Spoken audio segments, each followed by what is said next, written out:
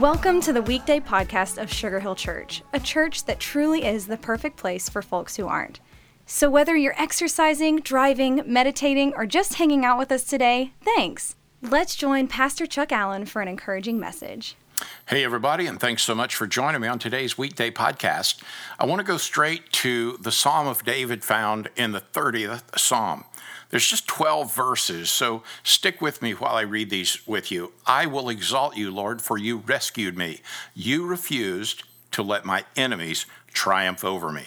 O Lord my God, I cried to you for help, and you restored my health. You brought me up from the grave, O Lord. You kept me from falling into the pit of death. Sing to the Lord, all you godly ones. Praise his holy name. For his anger lasts only a moment, but his favor lasts forever. Weeping may last through the night, but joy comes with the morning. When I was prosperous, I said, nothing can stop me now.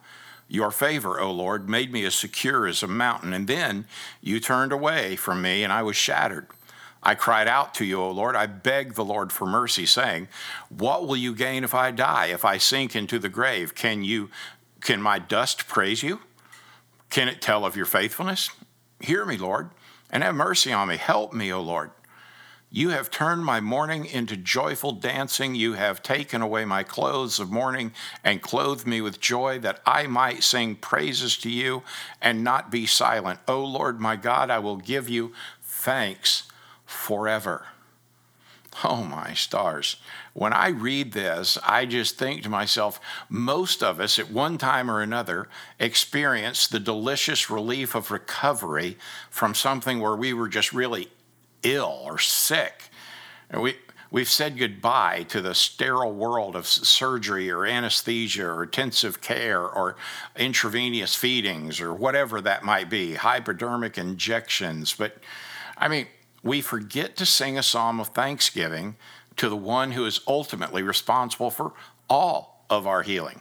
Now, don't get me wrong. Listen, we need doctors, we need nurses, we need medications, we need vaccines, we need chemo, we need surgeries. I could go on and on. But David did not forget where all healing came from. And it may be that he had just gotten over a critical illness when it came time to dedicate his house. In any case, the dedication was the occasion for this hymn of praise to God, his healer. It teaches us, first of all, to extol the Lord with undiluted thanksgiving. Think about that. He cried out to the Lord. Psalm 30 teaches us that we should not only thank God ourselves, but that we should share our exuberance by inviting other people to join us in that praise. Let the solo become the choir, right? Amen. Let it go.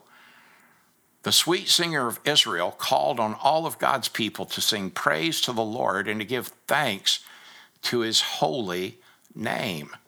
Weeping may endure for the night, but joy comes in the morning. That did it. Boom. Seriously, think about that. I've been at times in my life where I thought, what in the world will I ever do? I'll never come out of this. And yet I woke up one day and the Lord had delivered me from the mess. My friend, today, hear me, Lord, and have mercy on me. Help me, oh Lord, and let my mourning turn into dancing. God bless you, friend. I'm so glad you've joined me on today's Weekday podcast. Thanks so much for joining us today for the Weekday podcast. We would love to see you at Sugar Hill Church for one of our gatherings each Sunday at 9:30 and 11, and we are always streaming live at live.sugarhill.church. Again, thank you for joining us today. Please share these Weekday podcasts with friends and family by tapping the share button. Have an awesome day.